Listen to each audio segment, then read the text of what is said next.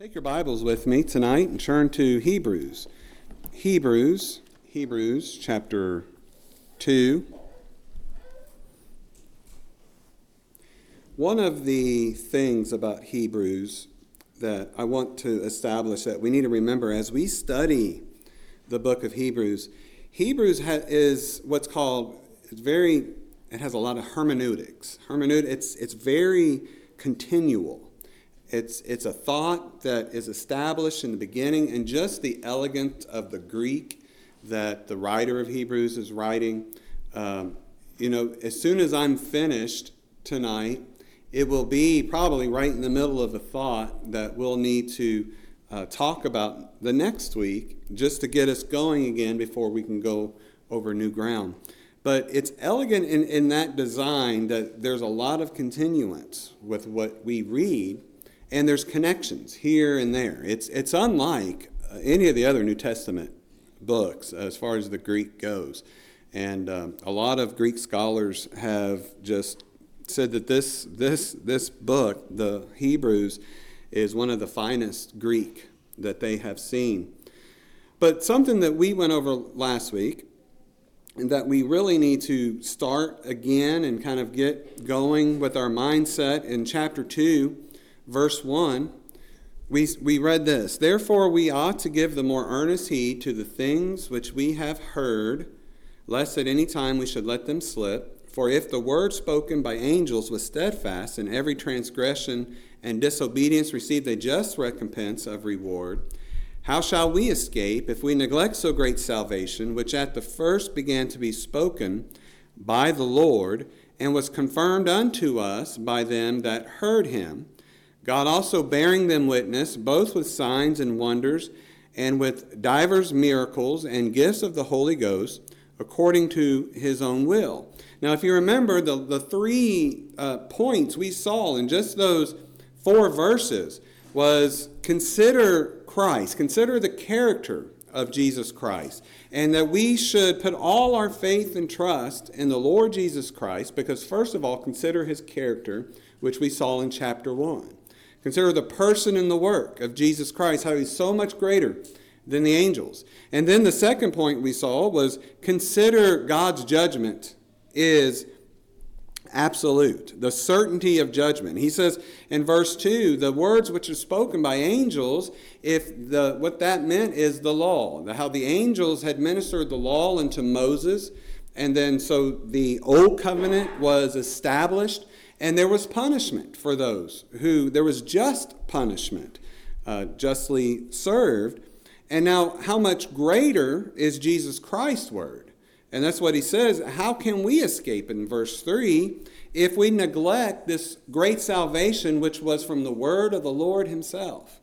And then, not only that, it was confirmed by the apostles, and then it was confirmed by God, the Father, with miracles, signs, and wonders.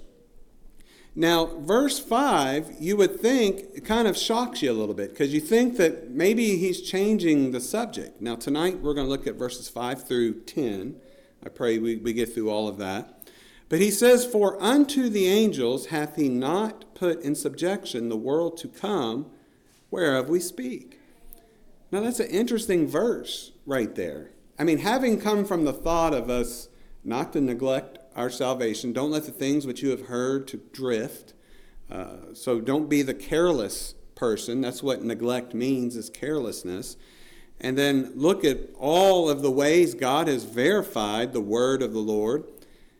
It's interesting, he goes right back to angels in verse 5. And then he talks about the world to come. So tonight, there's really 2 parts that is for the rest of this chapter. The first one is the coming world is subjected to the Son. And then the second part is Jesus exalted over the angels by virtue of his death. So here is the thought. Rule over the world hasn't been given to angels. And thus, human beings will only reach their destiny if they belong to Jesus as the Son of Man. Now here's the argument. Why turn to angelic revelation that does not promise rule over the world to come?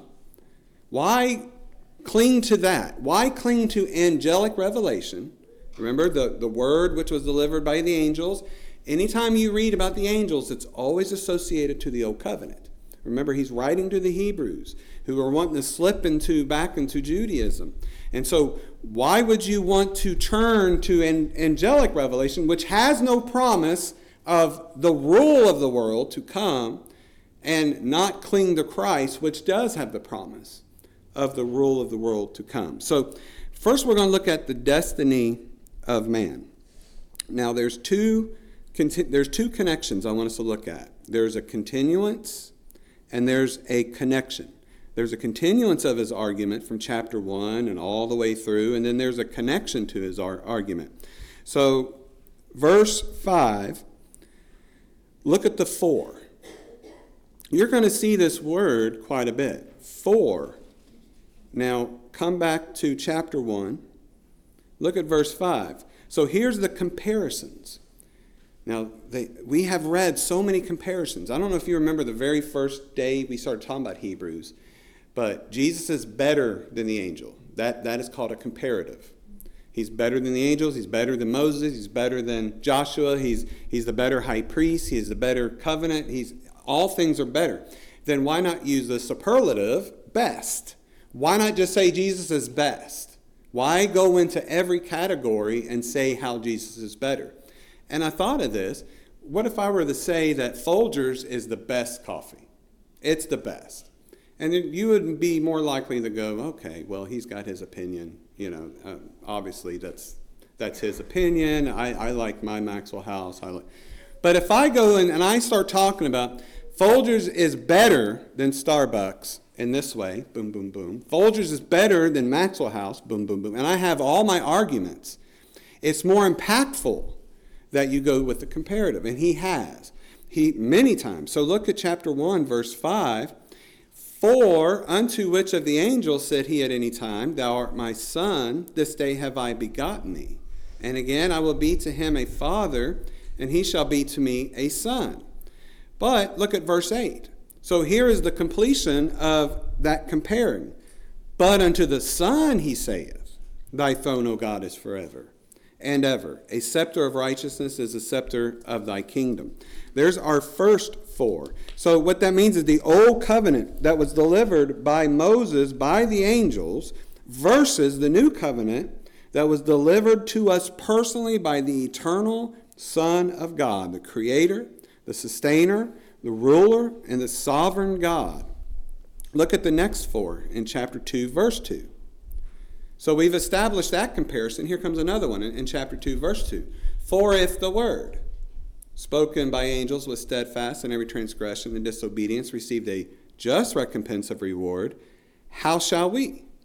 And so here is the comparison between the angels and Jesus. How shall we escape if we neglect so great salvation, which at first began to be spoken by the Lord? And so we see the old covenant was just in its punishment for those who broke it. How much more the new covenant there will be greater punishment for neglecting our God. Now look at verse 5. That's where we have our third for, our third comparative. For unto the angels hath he not put in subjection the world to come, whereof we speak. Now look at verse 9. But we see Jesus, who was made a little lower than the angels for the suffering of death, crowned with glory and honor, that he by the grace of God should taste death for every man. The old covenant was delivered in a world of sin where man lost his glory, and the angels were never given dominion over the world. Men were. The new covenant will usher a new world because of the glory of God and his effectual suffering. Now look at verse 10, there's a for. Now we won't keep going too much, but I just wanted to point out how he is comparing it with the language here. Verse 10, for it became him. Now for the rest of the chapter, it keeps talking about how much Jesus is better. And in verse 10, he's better in his preeminence. In verse 11, He is better because of his reconciliation. In verse 14, he's better because of his deliverance. In verse 16, he's better because of his humiliation. In verse 18, he's better because of his sympathy. Now, let's go ahead and read verse 5 through 9. For unto the angels hath he not put in subjection the world to come wherever we speak, but one in a certain place testified, saying, What is man, that thou art mindful of him? Or the son of man, that thou visitest him? Thou madest him a little lower than the angels. Thou crownest him with glory and honor, and didst set him over the works of thy hands. Thou hast put all things in subjection under his feet, for in that he put all in subjection under him, he left nothing that is not put under him. But now we see not yet all things put under him. By the way, that's not talking about Jesus. It's talking about man. Verse 9, But we see Jesus, who was made a little lower than the angels for the suffering of death, crowned with glory and honor, that he, by the grace of God, should taste death for every man. For it became him, for whom are all things, and by him whom are all things, in bringing many sons into glory, to make the captain of their salvation perfect through sufferings. So we saw the fours in all the way that the writer's comparing the angels to Jesus. But what about this world to come in verse 5 as we come back up? For unto the angels hath he not put in subjection the world to come. That word world in the Greek is the inhabited earth. It's not talking about the cosmos. It's not talking about a new world or anything of that. It's the inhabited earth. And it points back to verse 10 of chapter 1, because he says that this world to come is what we're speaking about in verse 5. Do you see those last three words there at the end of verse 5? We're speaking about a world to come. What world is he talking about? Well, in chapter 1, verse 10, And thou, Lord, in the beginning hast laid the foundation of the earth, and the heavens are the works of thine hands. They shall perish, but thou remainest, and they all shall wax old as doth a garment. And as a vesture shalt thou fold them up, and they shall be changed, but thou art the same, and thy years shall fail, or shall not fail. So this world in verse 5 that he is talking about, that the angels will not have dominance of this new inhabited world. And that's what world means there. The angels do have a role to play at the end of time. In Matthew 13:49, it says, So shall it be at the end of the world. The angels shall come forth and sever the wicked from among the just, and shall cast them into the furnace of fire. There shall be wailing and gnashing of teeth. So next we see this comparison of the great salvation. Now here comes the connection logic. Now if you noticed in verse 3 of chapter 2, it said, How shall we escape if we neglect so great salvation? What salvation he's talking about? Look at chapter 1, verse 14. He says, Are they not all ministering spirits sent forth to minister for them who shall be heirs of salvation? He's talking about salvation quite a couple times here, isn't he? And then he goes on to talk about this world to come. And he's connecting our great salvation with this new world, this new inhabited world that Jesus is going to fold up the old and he's going to change it. And there will be a new inhabited earth. And that's what that world in the Greek means. It's a new inhabited earth. And what about this great salvation? He's saying, do not neglect, do not turn from this great salvation. How much more should we embrace and trust and fully trust in the Lord Jesus Christ and do away with the old covenant, embrace the new? Because look at this world to come. It's not going to be subject to angels. It's not going to be subject to the things that are associated with angels. And so we see this great salvation he had just laid out in verse 13 or verse 3, that it's folly and dangerous to neglect it or to drift into indifference of the word which you heard. The word which you have heard tonight, they heard, was the words of Christ. It was apostle and God confirmed to be true. It's God's last word that we saw in chapter 1. So there is no third revelation. There's the first revelation, second revelation, that's it. There's only two Adams, the first Adam and the second Adam. So we'll talk about that here in a little bit, but keep in mind here that when Hebrews 2:3 talks about this great salvation, he's not only referring to all that Jesus Christ did by his death, his resurrection, his imputed righteousness, his justification, to purify our sins. In chapter 1, verse 3, he says he has purged our sins. And in chapter 2, verse 18, he says that he is able to or chapter 2, verse 17, that he made reconciliation for the sins of the people. He has certainly done that. But there is a physical, that is the spiritual salvation, which all of us, and I pray all of us, have had. So, in a way, the spiritual salvation which we've had, and this great salvation is also talking about our physical salvation. He's talking about this world to come, this inhabited world. So, we know this because 14b, the benefits of salvation also include the inhabitants of the new world. Because look at chapter 1, verse 14. We're going to be heirs of salvation. Now, we know through the Word of God, we're saved. We're saved. We're never going to lose salvation, but there's still the physical aspect of it, and to where we will inherit salvation. So, talking about this world to come. So, in this great salvation, we are destined for something unspeakably great. We are destined to have all that is in creation, in Jesus' new creation, to be under our feet. Now think about that. And I'm going to talk about that here in a little bit. Because here in verse 6, he talks about two passages.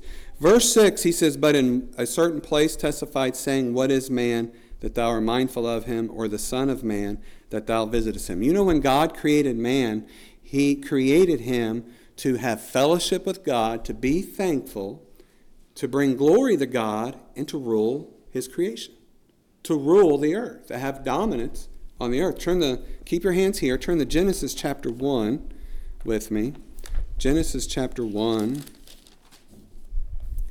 Look at verse 27. Genesis chapter 1, verse 27.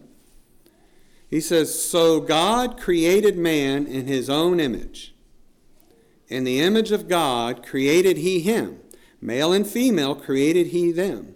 And God blessed them. And God said unto them, Be fruitful and multiply and replenish the earth and subdue it and have dominion over the fish of the sea and over the fowl of the air and over everything that moveth upon the earth."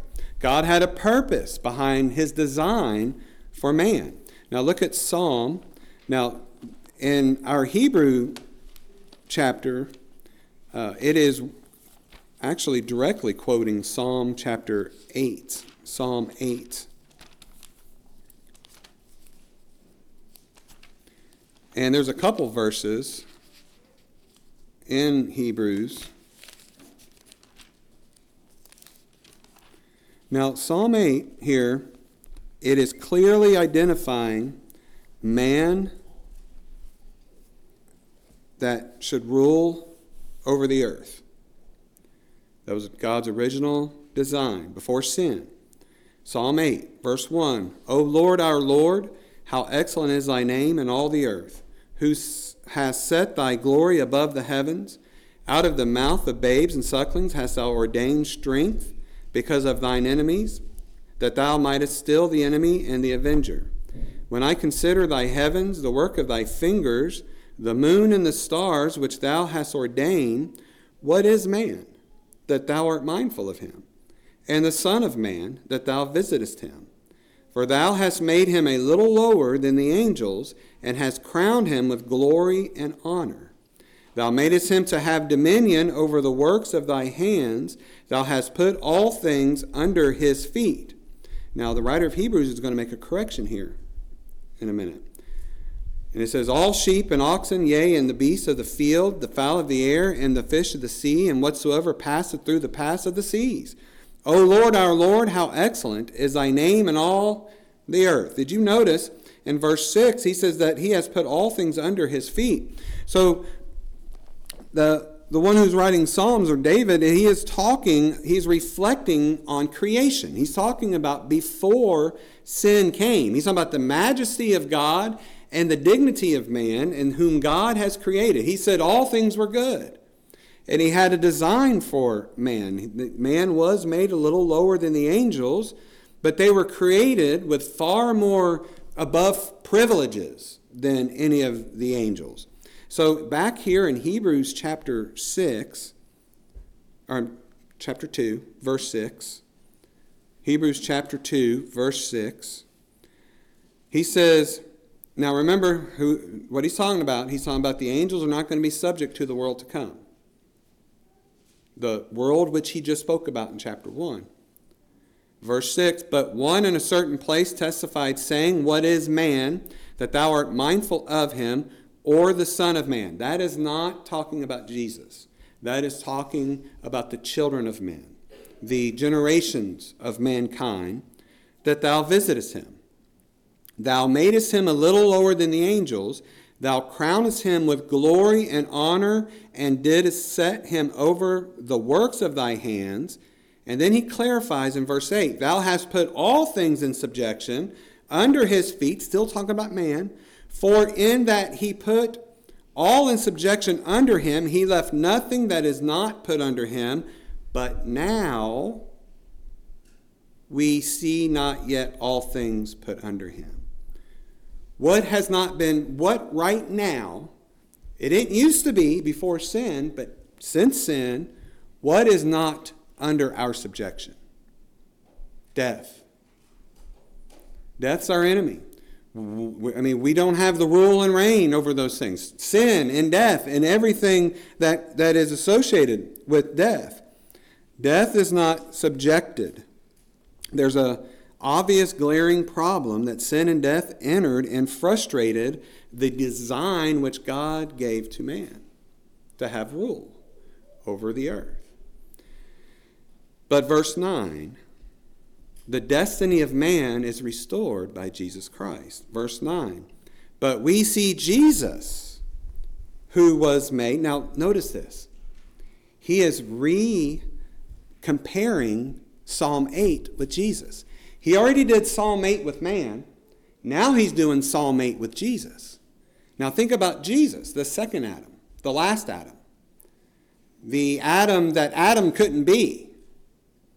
Jesus was. In verse 9, but we see Jesus, who was made a little lower than the angels, just like man, for the suffering of death, crowned with glory and honor, that he by the grace of God should taste death for every man. So there's a contrast, another contrast which we see with Jesus. The destiny for human beings is revealed in the person of the true human being and the last Adam, Jesus Christ. He's talking about his incarnation. Jesus was made a little lower than the angels at his incarnation, but through his sufferings, through his atoning death, he was crowned with glory and honor. Not only did he keep all the law, he fulfilled all the law. So what did he do by doing that? He fulfilled the design which God made man. That's what Jesus did.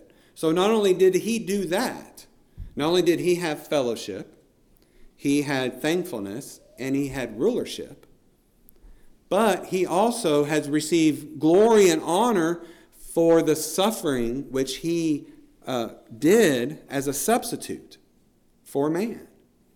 Now, look at with me Philippians chapter 2. Philippians chapter 2, or for his elect, I might say. Philippians chapter 2. Now, here at the end, it's just going to, I think what's going to happen is by the end of this, we're going to leave here encouraged, so encouraged about Jesus' dominance Philippians chapter 2,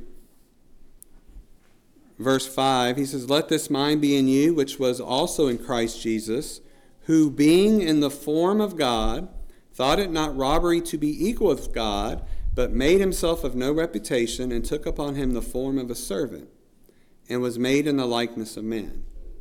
And being found in fashion as a man, he humbled himself, and became obedient unto death, even the death of the cross.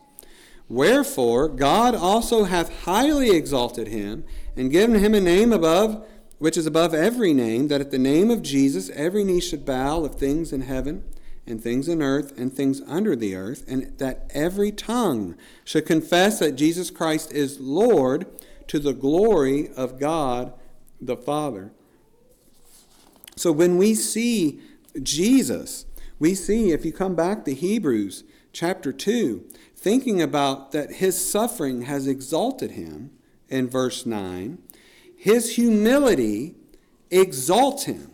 The fact that he had put on the form of a servant, the fact that he was God, and that he came and to become our sin bearer, not only to be the perfect human, but also to bear our sins. In verse 9, we see that his humility is great to the fact of that he was made a little lower than the angels, his own creation. Think about that. And for the suffering of death, we see the extent to Jesus' humiliation exalts him. The purpose of his humiliation was to taste death for every man. We see that as the purpose. That exalts him. The motive was by his grace in verse 9. He did so by the grace of God, by his love. That exalts him. And the results of his suffering, and that he should taste this death, which we have not put under us in subjection, this exalts him. Because look at verse 10, or it says verse 10, "For it became him for whom are all things, and by whom are all things, in bringing many sons unto glory, to make the captain of their salvation perfect through sufferings." There's that word salvation again. Now notice that word captain. That word captain in the Greek means a pioneer. It's translated prince. He's the prince of life in Acts chapter 3. He is the pioneer. They have blazed the trail. They have made a way. He has made a way for us to be saved, who was put under the dominion and the rule of sin and death. By coming and being who he became, and him suffering, he has been the captain of our salvation, spiritually and one day physically. It's already, but not yet.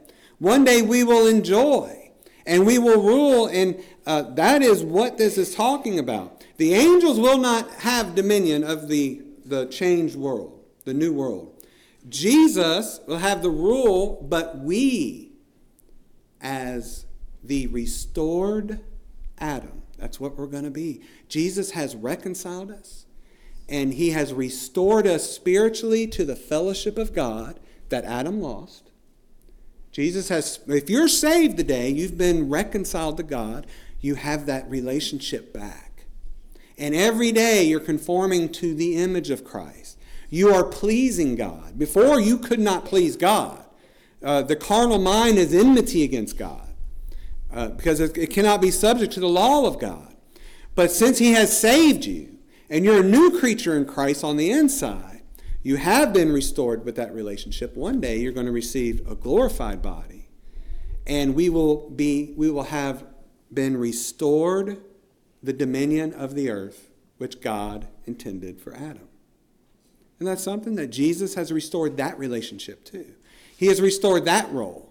He's restored all the roles that Adam in sin has been lost. Oh, how beautiful is that? Verse 9, "But we see Jesus." Man has squandered it. I've squandered it. We've squandered it. But we see Jesus, who has taken on this. He's the captain of our salvation. He's the first human to fulfill God's design. He suffered our consequences to restore it to us. Restore what to us? God's design. How beautiful is that? How beautiful is that? And he is the captain. That means he is the one in front. He's the one who has done it. And we follow him. And this is the great salvation which the writer of Hebrews is talking about. He's not just talking about spiritual. Think about the world to come. How can you neglect this great salvation? How can you just let it pass you by? How can you just be careless or drift from the word? And that's what he is calling upon us to consider. Think about this great salvation which Jesus has secured for us. Now, think about how he has tasted death. Now, Jesus has tasted death for his own, for his elect, for his sheep. Death was not for himself alone, but for every human being who belongs to him.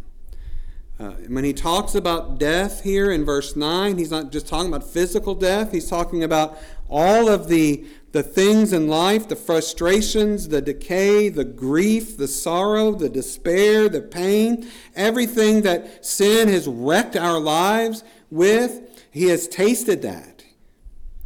And so he is able, as verse 18, he is able, himself has suffered those things. He is able to secure them that are tempted. Jesus' death frees us from the futility of fear and death. Now, we're not going to go into a lot of this, but I want you to see this. I want to keep reading. We're not going to go over all these verses. But how has Jesus conquered death here in verse 9? It says, for it became him in verse 10, or verse 11, we've already read verse 10. Verse 11, for both he that sanctifieth and they who are sanctified are all of one.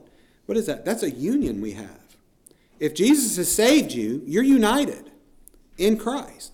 We're all of one, for which cause he is not ashamed to call them brethren, saying, I will declare thy name unto my brethren in the midst of the church while I sing praise unto thee. That's in Psalm 22. And again, I will put my trust in him. And again, behold, I and the children which God hath given me. You notice that? For as much then, now here's going to be some fours. It is solidifying Jesus' victory.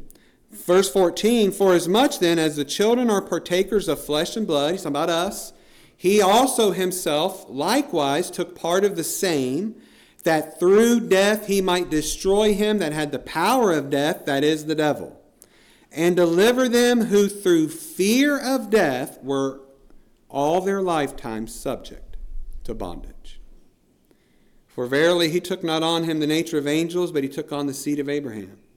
Wherefore in all things it behooved him to be made like unto his brethren, that he might be a merciful and faithful high priest in things pertaining to God, to make reconciliation for the sins of the people. It's talking about his humility still. In verse 18, for in that he himself has suffered being tempted, he is able to succor them that are tempted. Jesus' death frees us from the futility and the death and the fear of death. He has brought sons to glory. He has called them, we're united with Christ. Because he was victorious, we are victorious.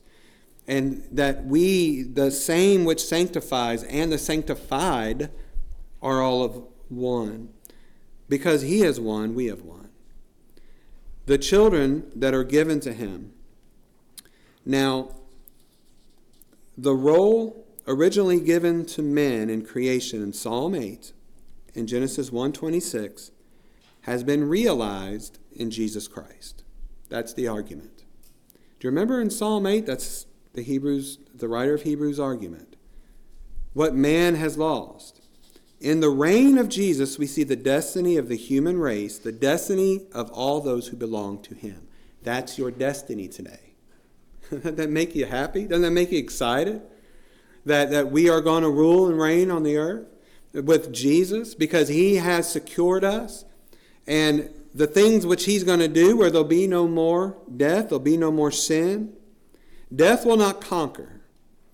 The design of man and the image of man will one day physically be restored. Physically. It's already been restored spiritually, but Jesus will restore us physically. All right, so what shall we do then? So the whole argument, what shall we do? You put your faith in the promises of this great future, this grace which we're going to have. That you see in Christ today what will one day be your portion. So we fix our eyes upon Jesus. We look to him. Instead of looking at the reign of death, the reign of sin, the despair, the things which sin does, instead of looking at, death, you may think it's winning sometimes, but it's not. We don't look at that. We look at Jesus who has won.